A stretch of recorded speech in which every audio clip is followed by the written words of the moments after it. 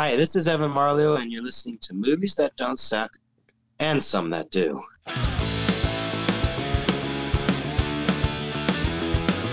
It's a show by Chris and Neil with all the great movies. They are the real deal. We watch them all, so you don't have to.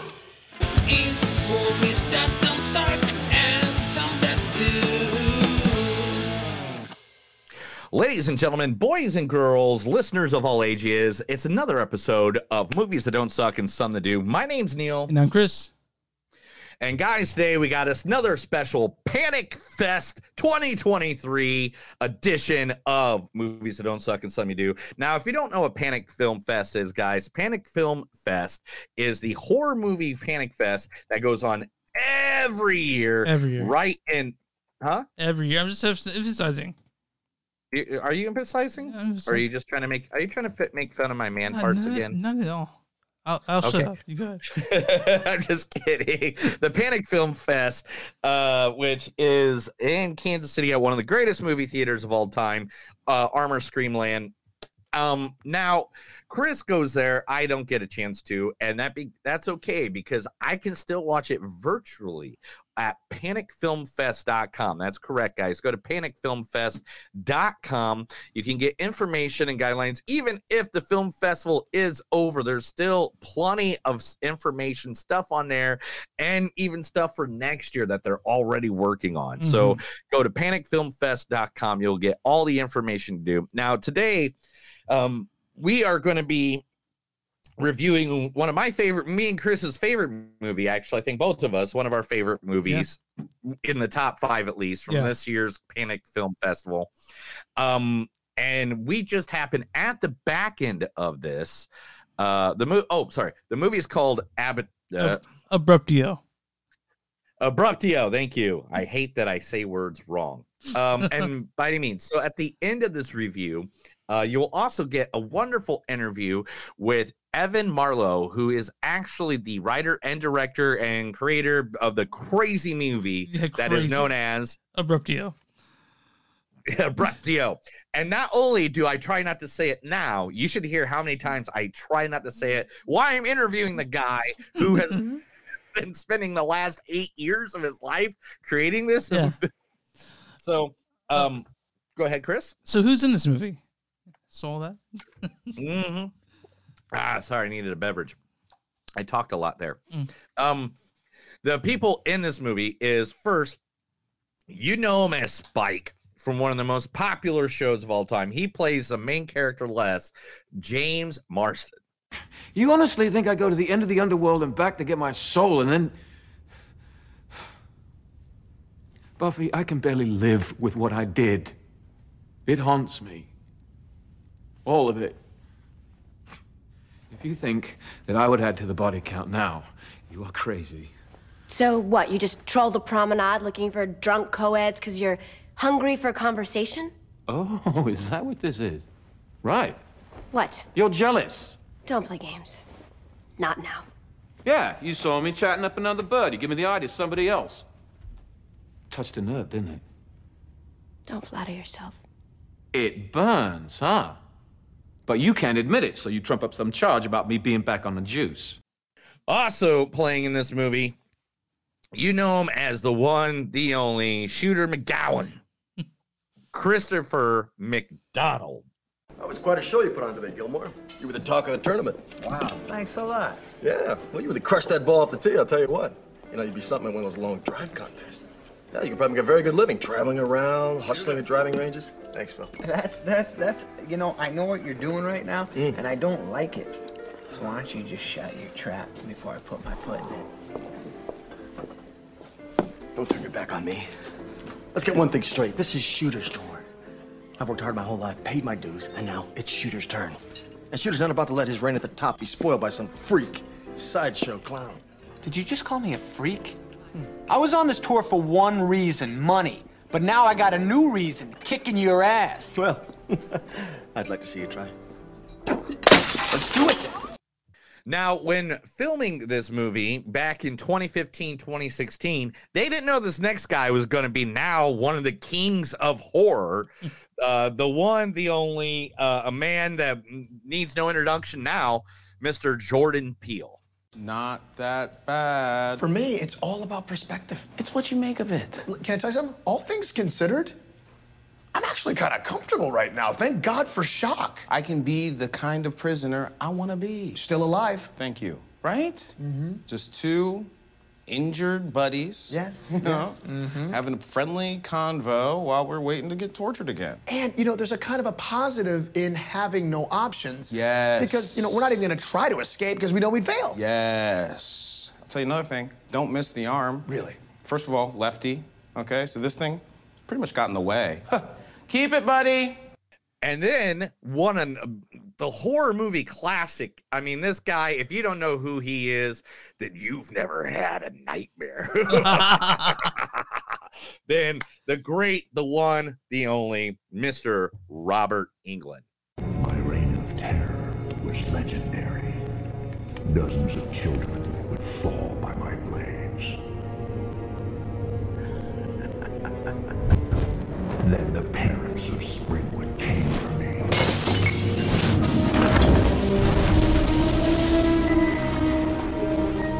Taking justice into their own hands.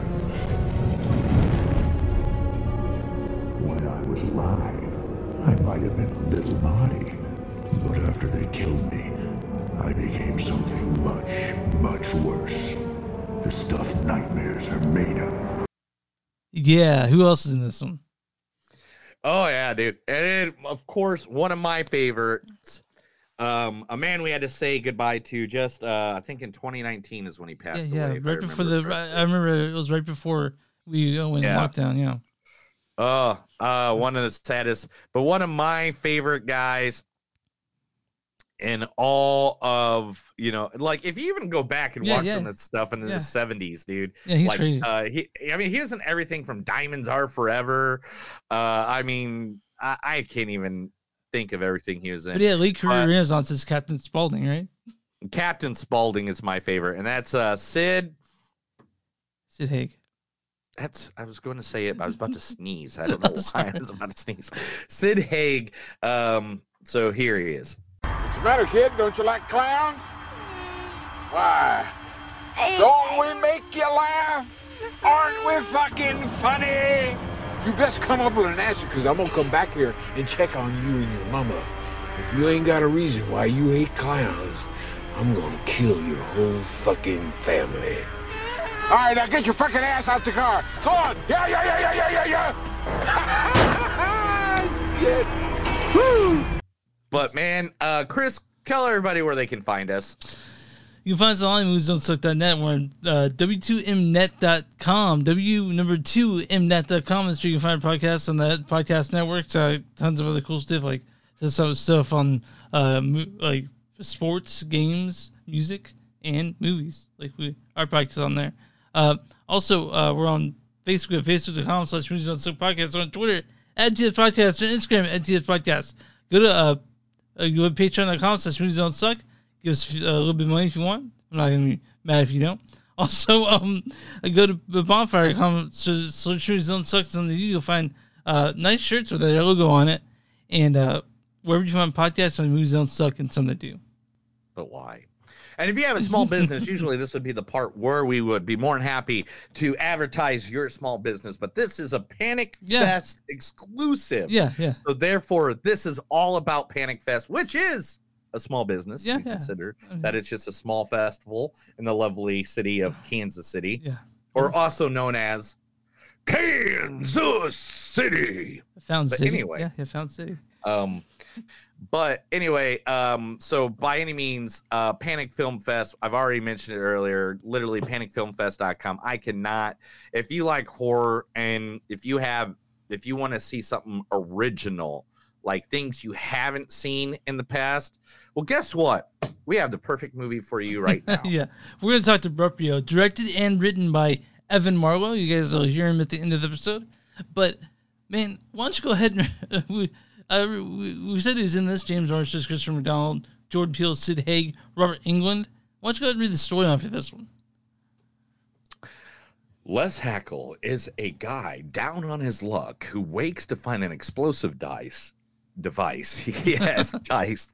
I'm going to start that one over. Les Hackle is a guy down on his luck who wakes to find an explosive device has been implanted in his neck.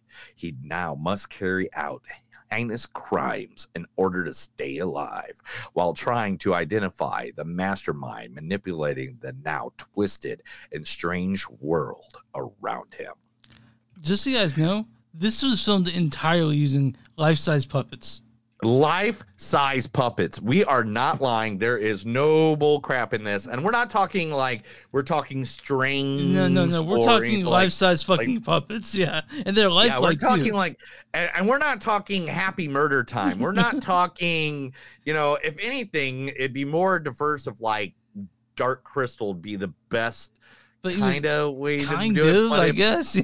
But it's humanized. They're humanized puppets. They're not like.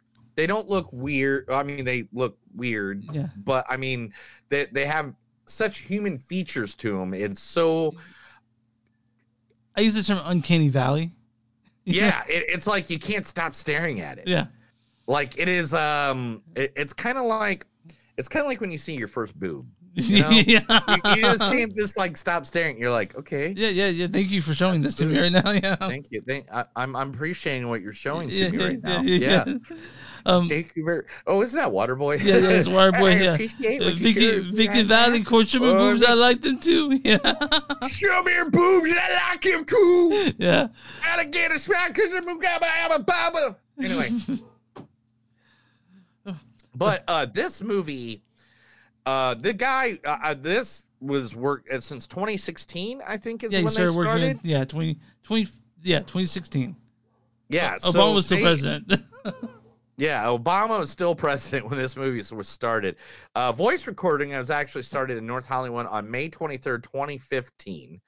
The script was written in 2014, and they started shooting in 2016, and they did not finish production until 2022. That's 8 years. Yeah, 8 years he making Abruptio, and guys, this thing is fucked up in a good way. I don't know. Like, I can sit here and explain to you everything that happens in this movie, and you won't get the idea. You won't have an idea. You would still be like, you could still go watch it. I could detail this movie to the point where I'm saying aliens that come out of uteruses that look like octopuses with human heads out of things that look like something from the Alien, and you'd just be like, what in the blue hell is he talking about? Then you see it and you're like, yeah, that's the best way to describe what I just saw. And just so you know, when you listen to the interview, Neil actually tries to explain me the title, and Evan said that you're the first one to ask him about the title of the movie. Well, because when I'm looking these up at home, guys, I just want you to know, like, I try to deep dive a little bit more than what other people are. And to be honest, I watched his other interviews. Yeah. I watched them all. Yeah. And I was like, I need to find a question I know he hasn't got yet. Yeah. And I noticed nobody asked about the title of the movie. Yeah. So I went and looked it up, what the title of the movie meant. And I deep dived the definition of the word, which actually is about, it's about, what was the medical term is about an abortion. Oh, here it is. Separation of the placenta from the wall of the uterus, especially when it occurs prematurely during pregnancy. Yeah. Now, that is literally what the name of this movie is. Now, the movie and the basis of this movie, as all that fucked up that it is, the basis of this movie is literally the relationship of Les being a 30-year-old male. 35-year-old male. Well, I was, not going completely specific. Well, that's okay. Anyway, but literally, like, it is a movie about a 30-year-old male, 35-year-old male. Sorry, Chris. It's between 30 and 35. I know because I just turned 36, so I remember being 30 to 35. Yeah, it's about. It is. I was in the middle of explaining for the third time. Do you want me to?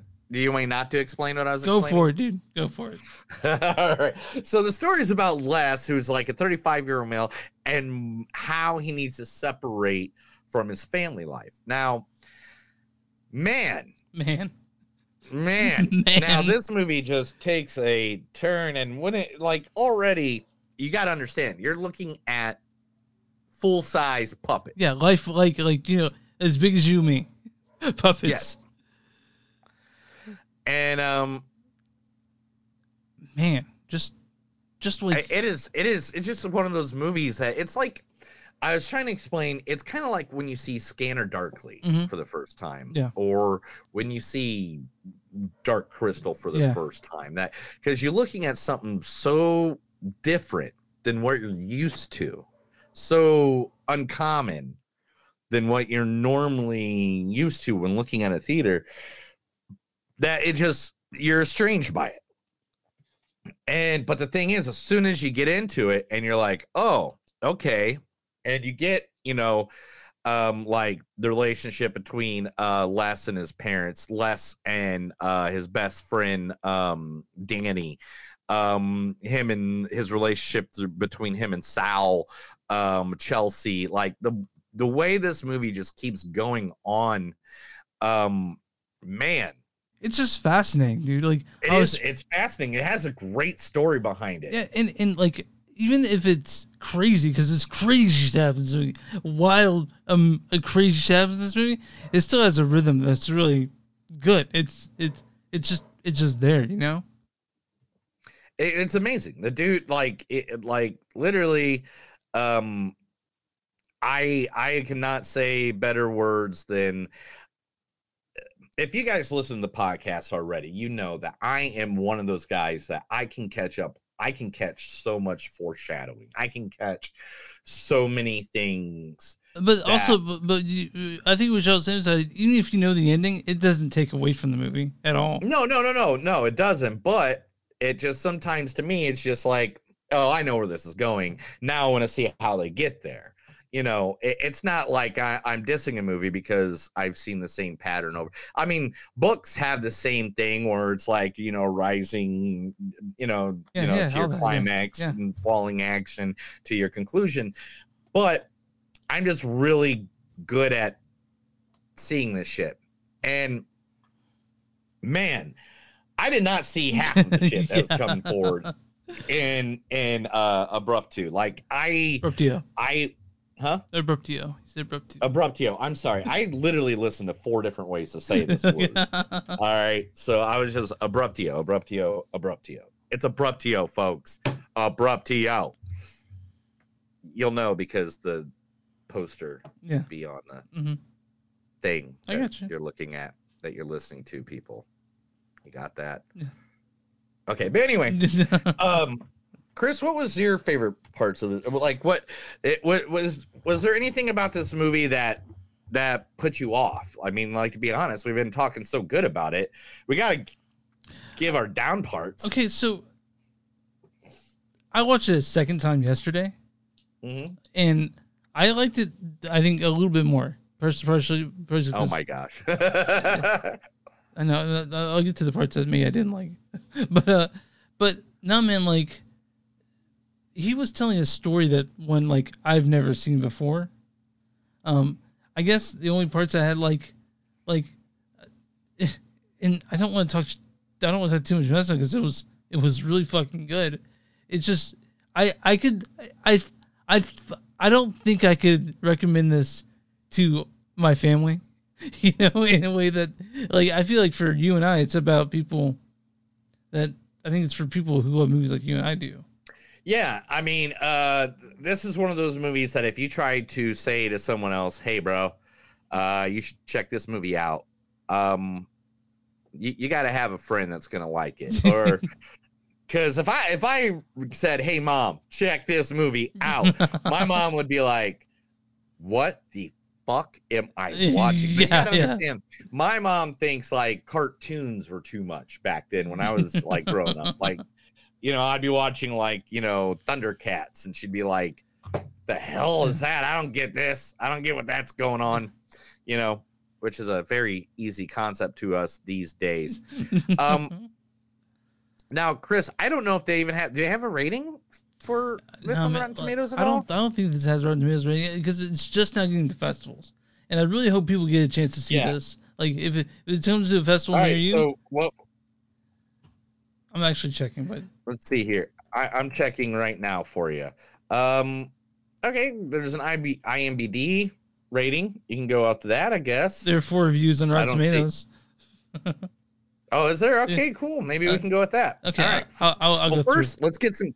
Yeah. First, let's get some quotes while you review that information. Okay. And we'll get to that part. Right. So here's your quotes that I've written down from probably one of the strangest fucking movies I've ever seen in my entire existence on the planet Earth.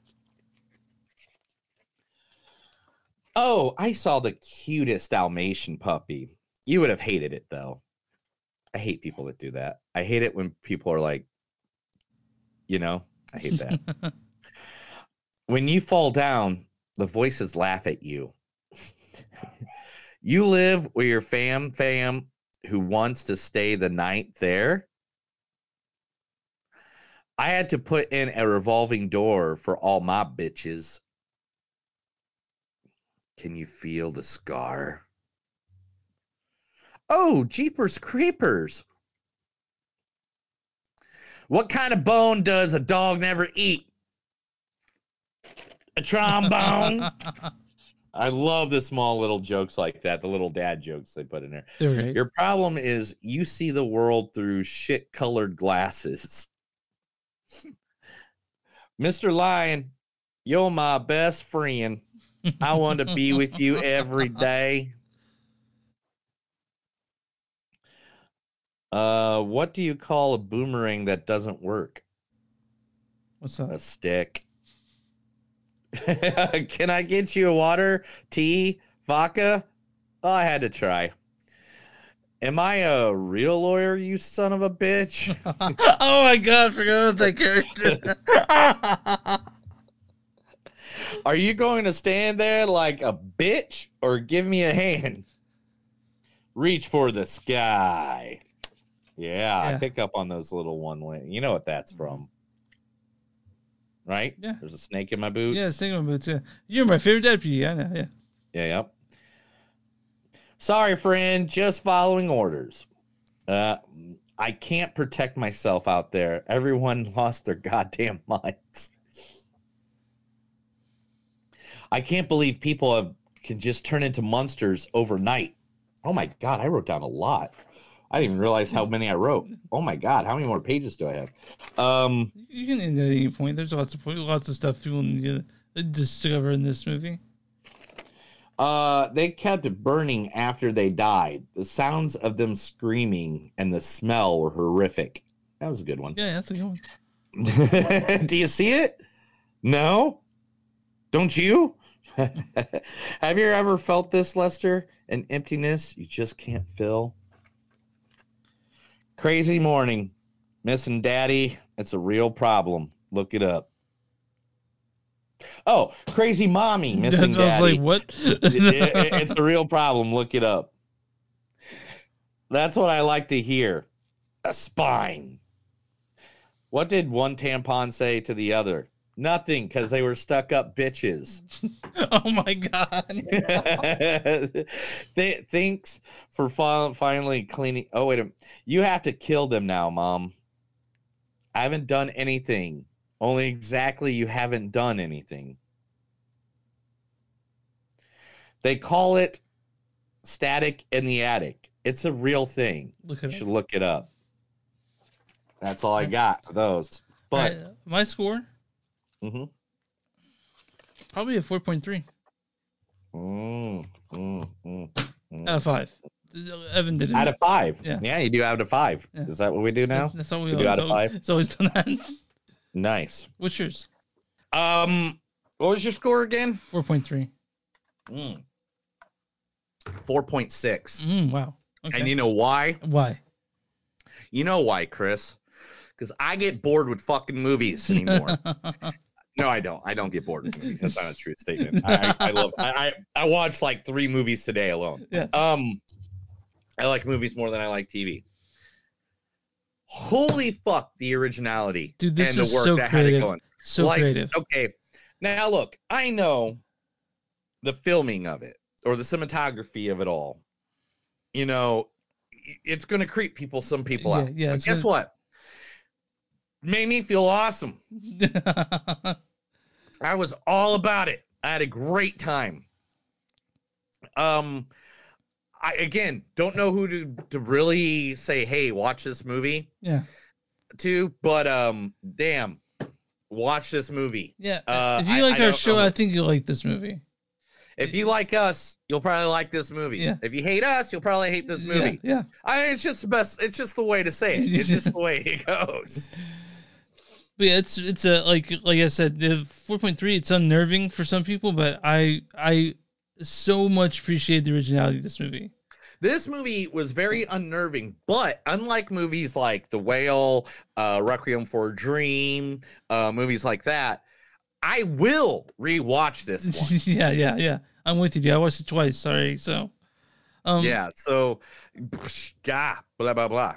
So, I'm on RottenTomatoes.com. Thank you. They don't have actually. They have four critic reviews, but no consensus. So I'm gonna go through them real quick. There's three positive, one negative. I'm gonna go with the negative one first. They get 5. Okay, what's the negative? I want to hear the negative. They get a 5.5 out of 10. It says Abruptio is a singular film on almost every level, which makes it worth seeking out fans of weird movies, but has some ideological issues and isn't quite good enough to transcend its niche. Now that's from Kyle Logan at Cultured Vultures. But here's a 5 out of 5 from Stephanie Malone at Morbidly Beautiful. With impressive creativity and craftsmanship, Abruptio is astonishing. A film full of puppets that probes the depths of humanity. It will draw many viewers in on the strength of its unique gimmick, but rest assured, it's far from a one-trick pony. Yeah, I agree with it there. There's so much weird shit that goes on in this movie. Like, it's not just, it's weird because it's this, it's weird because of that.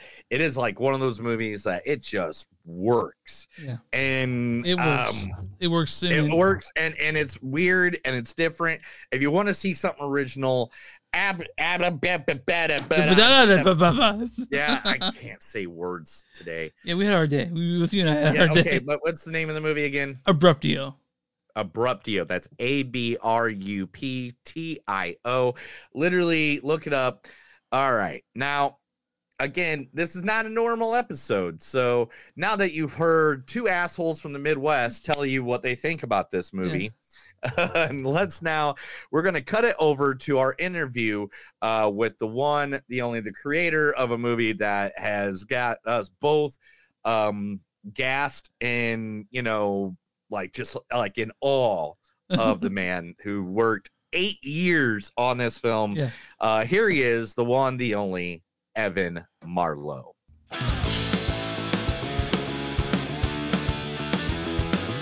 It's a show by Chris and Neil with all the great movies. They are the real deal. We watch them all, so you don't have to. It's movies that don't suck and some that do. Hey, ladies and gentlemen, boys and girls, listeners of all ages, it's another episode of Movies That Don't Suck and Some That Do. My name is Chris. My name is Neil. And I'm Chris. How did I mess that up for the first time ever? 270 episodes, and I messed that up. And we're continuing our coverage of the Panic Fest Festival, the Panic Fest going on in Kansas City. Now, if you did not get there in person at this point, guys, you can go to the website. You can go to panicfilmfest.com and see all the virtual, as we said. They got plenty of little, it's a little arcade that you go into in a little 18-bit world. Amazing. Make sure to make your way over to panicfilmfest.com. Now, today we are very, very happy to have a movie that I thought was one of the best movies so far I've seen at that I got sent over to my desk. And because again, I'm in Tulsa, so I use that virtual set like most people do that are not in Kansas City, like my co-host Chris is. But we have Evan Marlowe, who has been Man, I can't even, I'm going to bring him on and I'm going to let him introduce his movie and stuff like that because it is just a great movie. Evan, thank you for coming to our show. Yeah, thanks so much. Thanks for having me. Now, the movie that you've literally been working on for, I think, since Obama was in office. Can you please tell us the movie that you presented to the Panic Fest? It was called Abruptio. And I wrote it in 2015. And then we've just been trying ever since then to finish the movie. So normally films don't take that long to make, but because of the complexity of this thing and all that, it's just taken so long. So, So I saw it in Film Fest, and I saw your Q&A. But what was the impetus for the idea of Abruptio? I really can't remember that much why I came up with the idea of lifelike puppets. You just get this idea, and then you can't shake it, and you keep telling yourself not to do it because it's probably not workable. It's just not an idea that's been done before, and there's probably for good reason. And every step but then you dig the hole deeper and deeper as you make the movie. It's like you can't stop halfway through. You just have to keep barreling on, and it just so then basically the idea of having puppets, you have to go somewhere with it thematically in the script. You have to justify the use of puppets in the writing. So that was the next challenge, making some kind of overriding statement with the movie that, we're all puppets, like the poster says. So the puppets from the very beginning was your idea with this? Yeah, I think so. I think ever since the beginning, I wanted to do life-size realistic puppets for some reason. Now, is it because one night you maybe got drunk and watched like Garbage Pail Kids, the movie, and like saw how that looked? No, I'm just kidding. The lifelike puppets of that, or Dark Crystal would be a good representation. Yeah, I mean, I love Dark Crystal, but that's not really realistic. Like this is more, and my influences aren't just horror; they're noir and things like that. So, but I just think we get so inundated with the same sorts of things all the time, and I believe, in all my favorites, in all forms of art, are people that just, broke all the boundaries, whether it's Jackson Pollock, or, whatever, the Beatles, everybody trying to move move in different directions in any way they can. And I just don't feel something like this had ever been attempted before. And there was potential for it. So that's why I pursued it. Yeah. Some of these puppets in there have a sort of uncanny valley sort of feel to them. Like they're just a little bit off. And you're like, that's really unnerving. Yeah, it's hard for me to see that because I live with these. I treated them like people. They weren't puppets to me, really. Yeah. And I directed them like people. So it's when I can understand someone that's a total virgin to this world. Just opening up this movie and watching it can be finding it really unsettling. But it's a little hard for me to feel that now because I've been with it for so many years. Yeah. Now, another thing I love about this too was the fact that you got so many great voice talents to come into this movie to work it. I mean, I know Jordan Peele, a big one, Jay Marston's Christopher McDonald, Sid, one of his last movies, good old Captain Spaulding, if the people at home that of something recent, and also even Mr. Robert Englund. Now, how did you get this great cast of people to do this for you over time? Well, I really think it was the puppets that really sold it. If maybe we're doing a cartoon or something like that, it couldn't have been done. But even James Marsters, who admitted that, the script was a little too unsettling and he was really hesitant to do the movie. But then he kind of envisioned it with life-size realistic puppets and he couldn't really resist it. So, and I think Robert Englund felt the same way. It was just something, it was sort of an experiment. Everyone kind of agreed, this is like a weird thing. Can we pull it off? Can we get the audience to feel something, by using these puppets? So I think everyone was kind of intrigued by that idea. Were there movies that like you said, there's nothing else out there like this, but were there movies you looked at for inspiration in this? I know it's kind of a hard question because, like you said, this is something that's never been done. But like, what were you thinking when you wrote this movie? Well, I mean, technically, from the puppet standpoint, there was nothing really. I mean, there really wasn't. We didn't have anything to study from that standpoint. We just had to make it up. Fortunately, I surrounded myself with a really good fabricator and a really good puppeteer, so they kind of helped me. But you still, as a director, have to explain everything and give everybody direction, make sure it all becomes a cohesive film at the end of the day. So I just had to, fortunately we had years to do this. And so if I came in, found myself hitting my head against the wall, I could still problem solve over the course of months to figure out a scene and unlock however I would, if there was something like, getting a puppet to drive or getting a puppet to smoke in the middle of COVID. We had to find some way of doing it, either, in camera or with some kind of trickery. And so I managed to do it, but there was nothing really, there was no book I could read to help me with that. No, I mean, like, it's like, I want to compare it to like Waking Life or Scanner Darkly, where it's something that's so original. You haven't seen that kind of art before on screen. So it's so impelling that, I mean, I couldn't keep my eyes off the screen. I was like sitting here just like, I usually write notes on everything every time I watch a movie because I review movies for a living and I, live in a state where smoking is legal. So therefore, I forget things. I noticed that. Yeah. At least in Kansas City. I'm from California, so really nobody smokes, but I know people were big fans of it in Kansas City. Yeah, it's a thing. It's a thing. Yeah. So, but like, there were just some imagery that was like, I don't really want to spoil the film for some people, but can we say octopus babies? And, like that not ruin something? But that's right. Like that, I mean, like some of the visuals, it only like there's things I got hints of like from looking at certain visuals, like the octopus babies almost remind me of like the Hydra symbol from like the comic book series, or like there was parts that you did with Les, the main character. I really fell for Les, by the way, the whole time. Oh my gosh, I really fell Les for him. was like my boy. Yeah. Like me and Les would be hanging out right now if me and Les. Yeah. So, I mean, just the impiling of the writing itself, besides the life-size puppets, and the life-size puppets are awesome and all that stuff, but the story itself, even coming the name, which is like a medical term from what I looked it up, it's like the placenta detaching from the uterus. So is this about the story of Les moving on in manhood away from being at mom and dad's, like teaching millennials how to move on from mom and dad's house, or what was the aspect behind the story?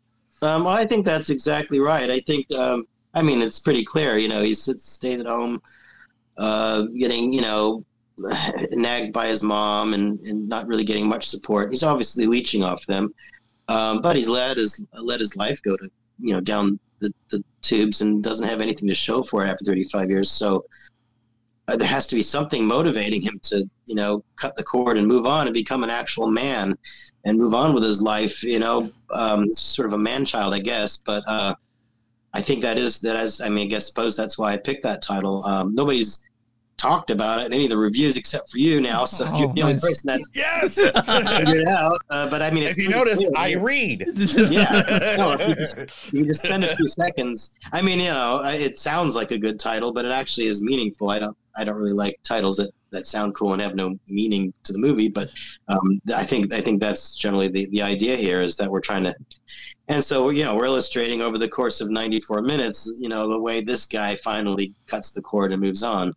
So when it comes to working with puppets, what was the biggest challenge, like, manipulating them? Was there a scene that you just had such a hard time figuring out how to do with these puppets?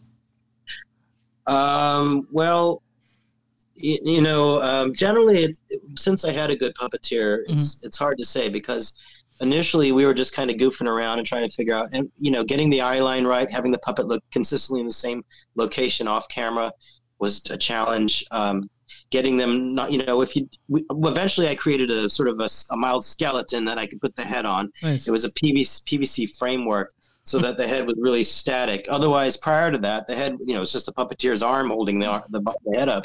So in every shot, the head would be a different height. Sometimes it would be right in the center, sometimes it would be the bottom. And, you can't work with that. So, and then there was one puppeteer that's just with the mom character is so heavy because it was fabricated for the upper chest, the breasts, and all that. Oh yeah. That was one of our first ones, and so we're trying to figure out how much we needed to fabricate or not. And he was just trying to hold this thing up, and his arm was getting, going dead between every. It just took us all day to get that shot, that scene done because it was so heavy. So eventually, we figured out there was no reason to fabricate the entire body, upper body. That wasn't necessary. I could just get a filler for the top, just a plate that was lightweight, and put it around a PVC frame and just build the head and the neck. So once we did that, it freed up the puppeteer. They didn't have to spend all their energy supporting up the body. They could just work on the performance. Right now, there's like very many images that I saw, like searching, because literally I again, this is my dungeon. This is where I live for doing this. Or I even saw the character that was done by Jordan Peele, where you're on a couch and the guy was like, that just like, how many hours did you guys like do filming like per day so you wouldn't get so fatigued from it? Well, the problem in this budget range is you get 1 day or sometimes 2 days to film something. And you get whatever lights you can bring in. And it's really, there is essentially no crew. It's me and my wife who does, the production design and all that stuff. And I do the directing. And if there was sound, I would do that, and lighting. We have one guy that helps out, our friend of ours, Dickie. So he was kind of my right-hand man, sort of an assistant. But aside for that, for 95% of the film, it was just the 2 or 3 of us. So, you just have to get in, get out, and if you don't get the shot, it's too bad because you can't come back another day. So it really didn't matter how much pain you were in or how uncomfortable. And fortunately, thank God we had this amazing puppeteer, Danny, that would just do whatever we told him to do and just not complain about it and just deliver these amazing nuanced performances. He did almost every puppet, every performance in this movie, and it was incredible. He just understood the parts and came in and did what he was supposed to do, and it just blew our mind. So we did multiple takes mainly because the lip syncing had to be as close as possible. Right. So in addition to everything else, I wanted to make sure that the performance had to be good, but the lip syncing had to be good too. And sometimes in post I could go and tweak it a little bit, but I didn't want to do too much of that. Yeah. So that's the only main reason why we had to keep reshooting take after take, is to make sure I tried to get the lip sync close, because we did the audio first, and then I played it back on loop, and he would lip sync to it. So that was one of the biggest challenges, and I think for the reason why the shoots would go on a little longer than they needed to. But if we had a big crew and it wasn't for all those technical issues, I'm sure we could have spent more time and gotten a lot more interesting things, but this just wasn't possible. So going through this, there's some things you had to take away from the script because there's no way to actually do it, like with what you're doing? No, because we managed what I wanted to do. We managed to do. We just figured out ways to do it. But it got to the point where you're 7 years into it, and you're like, let's just be done with this movie. There was another character named Chester, and there was a bunch of other scenes. And I said, you know what? It's just going to set us back another year. We're going to have to spend more money. And the movie works as is. There's just ways we can do it. So let's try to consolidate different scenes here and there, get rid of the character, work other things. We had all the dialogue. It all worked fine. So basically we just lopped off a bunch of 10 pages of the script, but another character, and just kind of made it work with what we had, just because we're tired of spending so many years working on it. Now, just moving on a little bit here. Now, again, I said to you earlier, I have literally watched your entire, every short I could find of yours, I watched in the last 48 hours. Yeah. And I noticed there was kind of a consistency in parodies. Are you a huge parody fan? Or you know what? There's a thing called the Oscars that was organized by Brits in LA, and every year around the Oscars time, they would announce the best film nominees, and the Oscars would meet. It was a festive thing, mm-hmm. And these are mostly amateurs, mostly actors at that. These are better entertainment, big entertainment crew. They're mostly actors and some technical people. And we would make parodies of the films, and they were just generally not the best quality, just to have fun. But I got that. But they made me laugh so hard, especially Boywood and Waxhaw Fridge. Yeah. That one was insane. Yeah. Well, if anyone wants to see some other stuff, I do Breasts of the Southland Wild. I think the poster. Yeah. No, I see Boyhood. Yeah, Breasts of the Southland Wild, which is a satire of Beasts of the Southern Wild. And I think that's one of my favorite ones. Now, when I came into it, I just thought I'm going to try to make this, in feeling and technically as close to the original as possible. So I think it looked pretty good. The thing is, though, 90% of the best films no one's ever seen. Right. So, you make this incredible parody, and most of the audience is sitting there silent because they don't understand the humor. So I don't understand how it's a parody. So you kind of have to throw poopy around if you people laugh, right? Yeah. So like they don't understand the scene. They didn't see Boyhood. So just throw poop at the picture, and that'll make them laugh. I think there was one scene where a lady was, it was the Breasts of Southland, where she was writing in her journal with a piece of dried out poop. I was like, I don't know what's going on. I know the movie it's parodying. Yeah. Why? Yeah, those are hilarious, though. I'm not gonna lie. So were you able to keep any of the puppets, or like are they in your house somewhere? Like yeah. Oh wow. Yeah. Now they're in storage, but we had pretty much everything in our house, and we couldn't move around. We have boxes of stuff. We have limbs and lots of fake blood, and all the contraptions we used. We just had to pile it up in the garage, which people walking by our garage would see all these, torsos and things like that. So it was. So our neighbors have a certain understanding of who we are, not necessarily what we do. And so it was, and then we raised 2 kids at the time. Wow. So they're pretty much used to all this now too. Oh my. So have you guys come up now, because let's be honest, some of your work is a little out there for some people. Now, is there any idea that you have come up with that you've you've thrown out there and everybody's just been like, that's too far? That's way beyond what you need to go with. I mean, as far, obviously not poopy. We can do anything. You can do anything with poop. Anything is acceptable and tasteful. I mean, in Abruptio, my wife is usually the one that pulls me back, because even though she's British, and British have, that kind of sense of humor. They, really, all sorts of things are funny to them that Americans don't find funny. She pulled, like in that scene with the family, she didn't want me to go as far as I had originally intended with the violence, which was pretty far. And she said, no, as long as you don't do this, we're fine. So my wife is usually the one that pulls me back. That actually sounds like me and Chris here, because both of us have wonderful wives that literally have to, especially me, because I get a little boisterous, and in my younger years, I was bad. There's many times my wife had to do the same thing, where she had to be like, maybe this, not that so much. And I'd be like, okay. Well, it's something, when you're deep in something, you probably don't recognize it, but a lot of times if you don't show something, it works better. And with Jaws, and most recently, like with Nope, with the monkey scene in Nope. I mean, it's all off camera, off screen.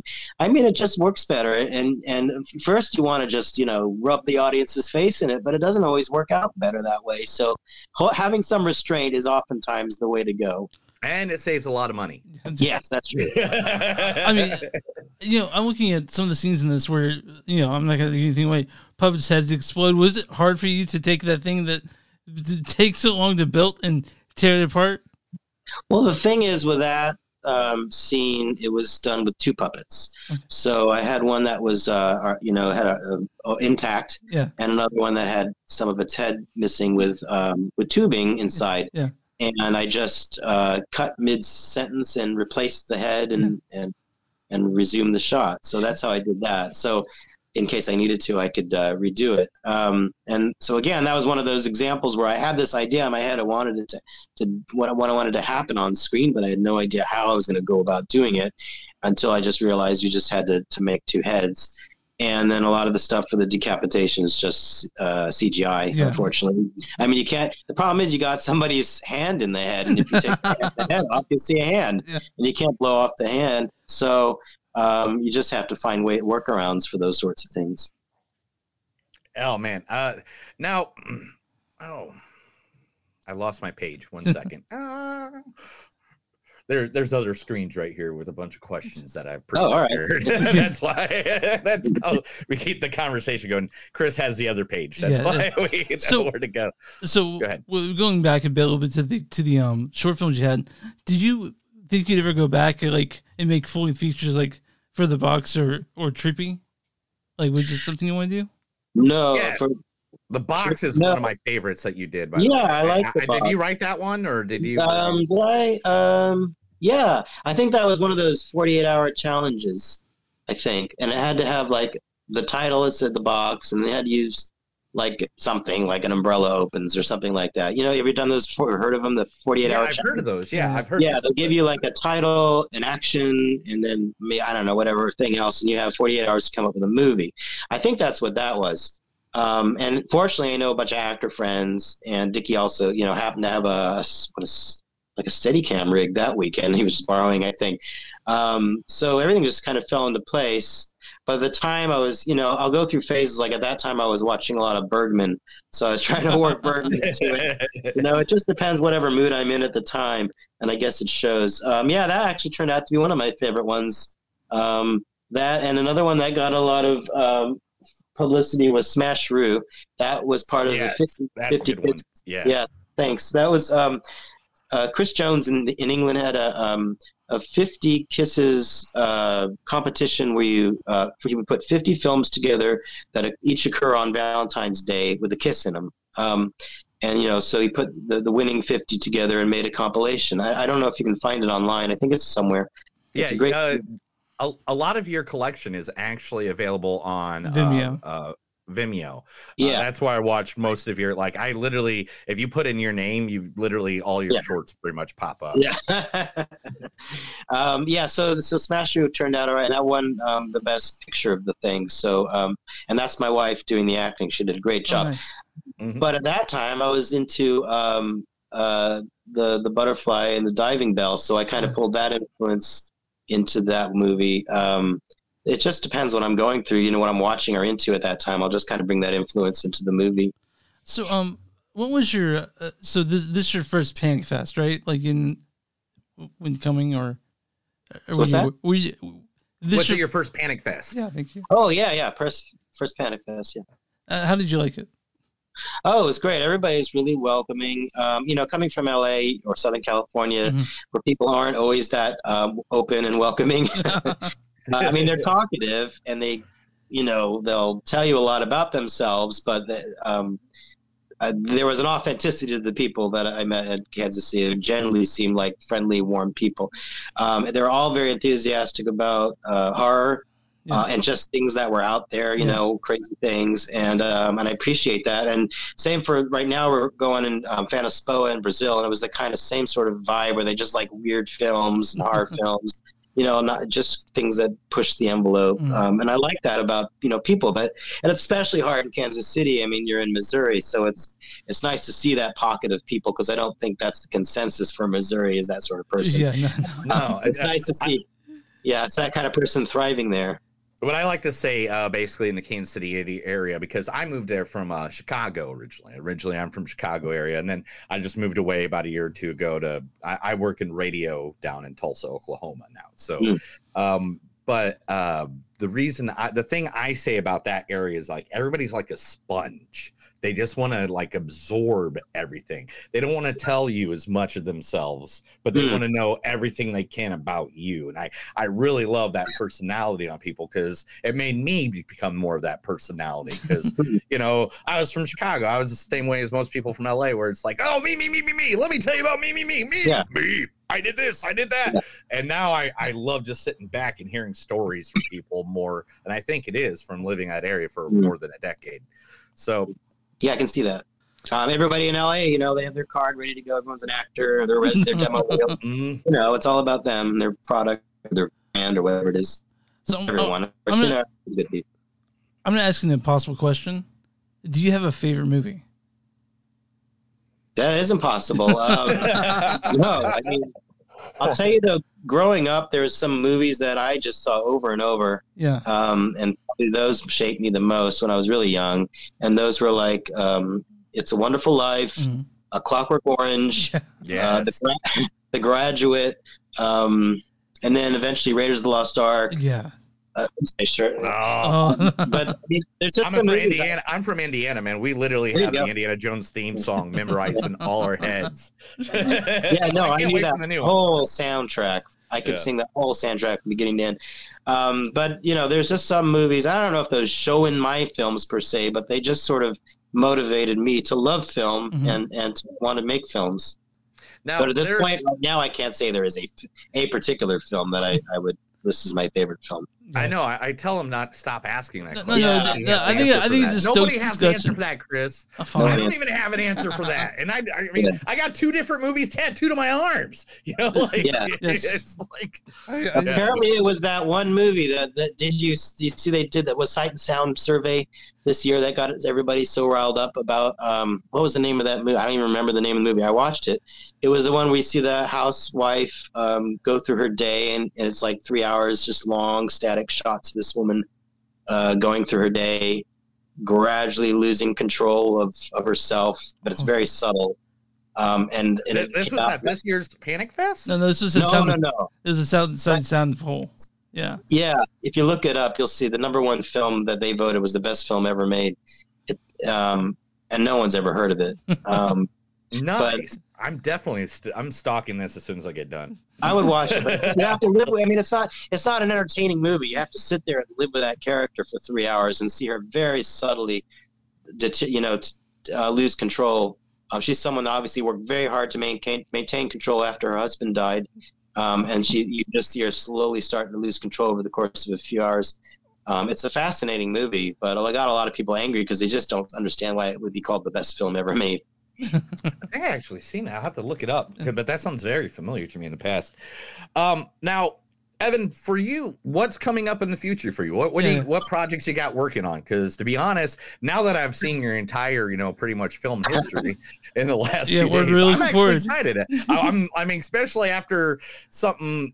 And I'm not going to say crazy, but as creative. Let's go. Yeah. It's very as creative as the movie you just did. Like, I can't wait to see what you got next. What are you building in that brain of yours? Well, while all this has been going on, I've been coming up with ideas and stories, and I do a half-hearted attempt at pitching scripts every so often, but I don't have any connections, and so it's really hard to get your foot in the door. So instead, I just adapted my ideas into story format, the short stories and novels, and I published those under E. Stuart Marlowe, and so those are all on Amazon, just so it's just cheaper to self-publish an Amazon book and get a film produced. But someone can come to me and go, "What else you got?" And I can say, "Well, I've got these other stories." For example, there's a serial killer killing off your favorite fairy tale characters. So things like love it. Yeah. So, I mean, I got all these books that I've written, and it wouldn't be much for me to adapt these into a TV show or film. But nothing right now is actively going on. I'm just kind of recuperating from this movie. But I have ideas ready. So, when can people will be able to see Abruptio? What's the plans for wide release so people can see this one? For distribution. Yeah, we have festivals lined up and potentially happening through October, November, maybe even December. I get requests. I got one today from festivals around the world asking to show the movie. So I feel like that's like the point of making a movie is to have it seen, to go to these festivals when you can and hear the audience. So I'd like to see that out and then go out to distributors and see, who would have the widest distribution at that point. So we're really in no hurry. We just kind of want to build up our fan base and the buzz about the movie first. Well, I mean, thank you for sharing it with us. It was incredible. Thank you. One thing I do got to add, though, was like what you just said about the serial killer killing fairy tales, fairy characters or storybook characters. This January, a lot of those are the copyrights are coming up. I'm just saying, if you want to throw it out there and film it, yeah, you can do it. Yeah, thanks. But I do a lot of filmmakers that are coming up a lot of our friends, people that we know, do listen to our show. Do you have any advice for up and coming filmmakers? Like, what's the best piece of advice that you can give to someone trying to start their way in filmmaking? Well, I mean, obviously, film as much as you can. There's no point in studying and not actually going out and doing stuff. So you should try at least. Now it's so easy to do it. You just get a cheap camera or even a phone, which is not necessarily so cheap, but you can still get a pretty good images and just create movies. You should watch as many films as possible. It's impossible to get a hold of some really great films, which is unfortunate. Yeah. I find that the Netflix DVD service, you can get a much bigger selection of obscure movies, and they also on the DVDs have commentary, and you can learn a lot from that. Yeah. I would read critics like Roger Ebert and Pauline Kael to not necessarily agree with what they're saying, but to understand how they deconstruct movies and what works and doesn't work. Because a lot of filmmakers become enamored with their idea and they lose sight of it. But these critics, who are the ones that are good and understand film and film history, can go in and explain why something works or doesn't work, and how maybe something is derivative or has been done before. And then lastly, I would just say, you got to live life. You can't just live in a bubble and expect to make captivating movies. You have to get different people's perspectives, travel if you can.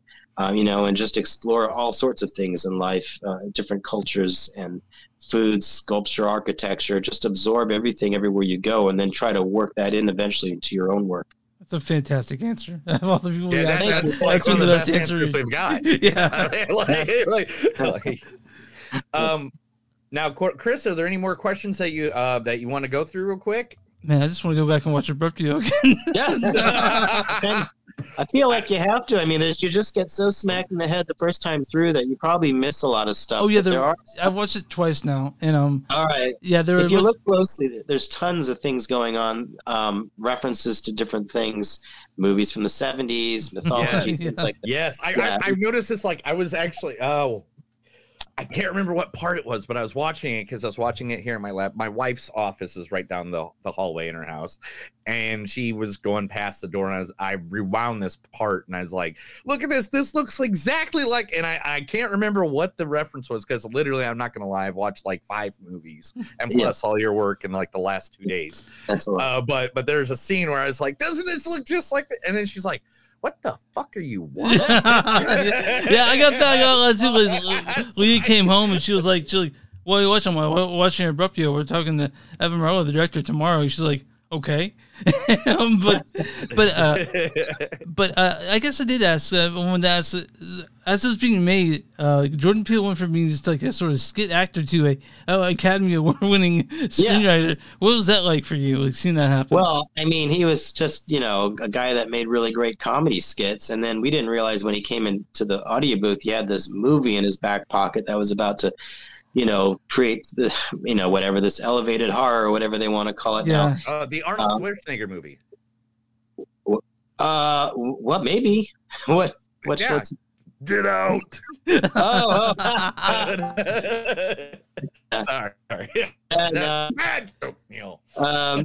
so I don't know if it helps our little movie, but it's just an interesting turn of events to have him associated with. He majored in puppeteering or puppetry in college, so that was his interest in the film too. He's like everyone else, wanted to see a movie with puppets in it. I guess I was hoping he was gonna. I have one more question. I think I think I do have another question. So when it comes to designing the characters, how did you less looks like a real person that you see every single day? Like, how did you? What was designing these characters like? How did you go about doing that? Oh, here, real quick, Evan. I think I have the answer for you. He met your brother Matt, Chris. No, I'm just kidding. I had my wife's cousin Janine in England helped. I gave her some ideas. Hey, I want somebody that looks like, so she'd draw something out for some of the characters. Some of them I went online and found references. For Robert Englund's character, our fabricator, I said, I think we should kind of do it like that guy with the Nazi with the glasses from Raiders of the Lost Ark. I said, let's give him. Oh, he said, I understand that. Yeah, he said, I understand that completely. A little slightly upturned nose, the little glasses, I get it. So stuff like that, I would just find references, and then our fabricator just went to town and made these crazy puppets. So and it just turned out great. I mean, and I also played him some of the audio, so he understood the voice. So I think that helped too, because he kind of designed with the voice in mind. Oh, that's cool. Yeah. You there now? I don't know. I think we kind of went through like literally all of this. I mean, it only took us 3 days to write them all, and I think we did it in like 25 minutes. That's kind of impressive for us. Like we knocked them all out of the park. Oh man. Well, I got a question though. Okay, sure. I'm kind of interested in this part of it. Now, I'm a sound guy. I work in radio. I've done sound overs. I've been the guy that, literally it's like, you buy the whole seat, but you only need the edge. Like I literally do that stuff constantly. When you recorded the actor voices, like all this like slew of people, did you just have them record from their own spaces and then send you over the information, or do you have your own studio and stuff? No. We were in SoCal. There's a lot of that's true. Yeah, studio. So the first place we went to was a big open room, so it was too much echo or reverb, so it had too big a sound to it. So eventually we moved to a different studio, which was a proper studio, which was insulated, and we did most of it there. We just had the actor come in, and that way it was just easier for me to direct them. There was one friend of ours that did something from home. That was the nurse. But aside from that, everybody came into the studio with us, and this was all I think pre-COVID, so it was not a problem. Yeah.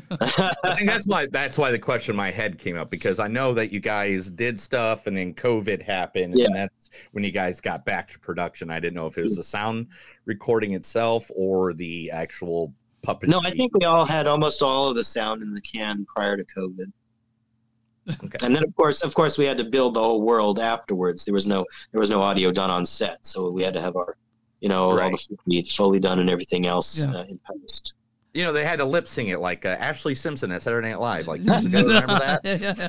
Well, the Dark Crystal, when they did the TV series, I watched the behind the scenes, and those performers recorded their audio, and then the actors would come in afterwards and lip sync to the characters. So we did the opposite, because I didn't want to bind the arms of our actors, our voice actors. So I had them do their parts first, and then our puppeteer, and then I did a beep track, and then so he would know when the track was starting, right? Nice. And then he would begin to lip sync to them.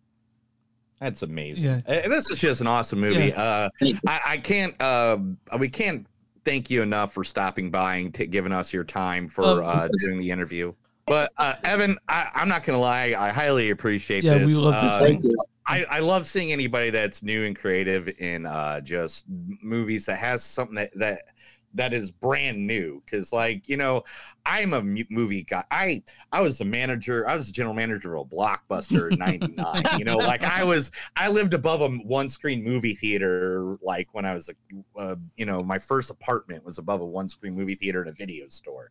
So I've seen so many movies. Yeah, to the point where I'm like, you can even ask Chris here. Like, if I see a movie, I can usually tell you what the ending of the movie is before the first 10 minutes is done. I can tell you the entire movie because I can just pick up on all that. But there's no shadowing. There's nothing like that. No way to do that with your movie. Oh, thank you. Movie, how all of a sudden I'm going to see, octopus aliens bursting out of shells and people blowing up and and not know exactly how the whole atmosphere of it. So thank you for someone like me, something original and great. Yeah, very creative. It just makes me feel awesome. Thank you so much for having me too. It was lots of fun. All right.